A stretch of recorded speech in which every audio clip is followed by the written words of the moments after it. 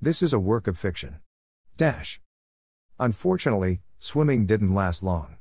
We'd all been enjoying ourselves for about 15 minutes, when two boys about Curly's age entered the pool area. Behind them, there was a blonde woman whom I took to be their mom. Freckles was climbing up onto the diving board, and I was as close as I could safely get. "Hi," the blonde woman said from the edge of the pool. "Is that your kid?" She pointed to Freckles. "Yes, that's my grandson." "Yeah, okay. Tell him he can have one last dive, and then it's my boy's turn." She gestured at the two teenagers, who were starting to look grumpy. "Tell him to hurry up. My boys don't like to wait." "Can we share?" I asked, not liking how she was acting, but not wanting to get into a fight. "Pardon me?" she said, as if I were speaking another language. "Could Freckles and your boys share the diving board? It's not nice to call a child by his facial features." "Grandma," Freckles said, "look at me." I did. His dive was beautiful. I heard laughter and looked around. The two teenage boys appeared to be having identical laughing fits, but something about it seemed staged. "Good thing the lifeguard's watching," their mom said. "That was the worst dive I've ever seen."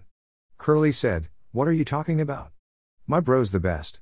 She smiled sickly sweetly at him and said, "If you only ever see bad stuff, you start to believe it's good stuff."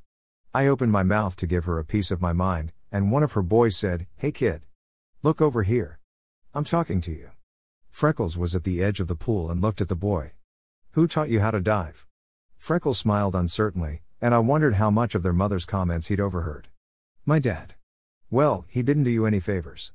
Both boys burst out laughing, for real this time, and the one who'd spoken walked right by Freckles and toward the diving board.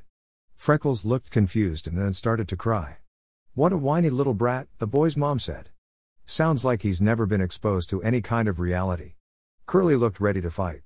Sammy was at the opposite end of the pool and hadn't heard the conversation. Lydia was in the shallow end, and she glanced over at me every now and then, but she seemed to be comfortable in the water. The boy jumped clumsily off the board. His brother cheered.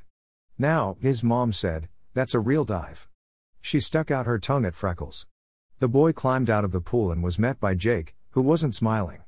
"You didn't swim your laps," he said. "Who are you?" the boy said. "A lifeguard. Before you're allowed to."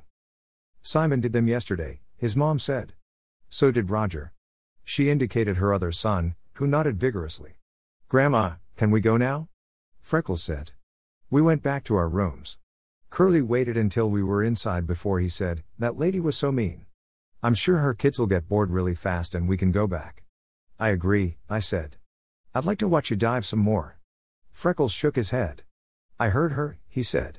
"I thought that boy was gonna say I was doing okay, but I guess I wasn't." "They were just rich jerks," Sammy said. "Yeah," Carly said. "I bet she doesn't even know how to swim." "I'm not sure about rich," I said, "but she definitely was a jerk." Everyone stared at me in shock, and then Freckles burst out laughing. Curly said, "I'll go in a few minutes and see if they're still there. I'll radio Grandma if the coast is clear." Curly went 3 times. The first time, their mother was gone, but the boys were there, sitting in the hot tub.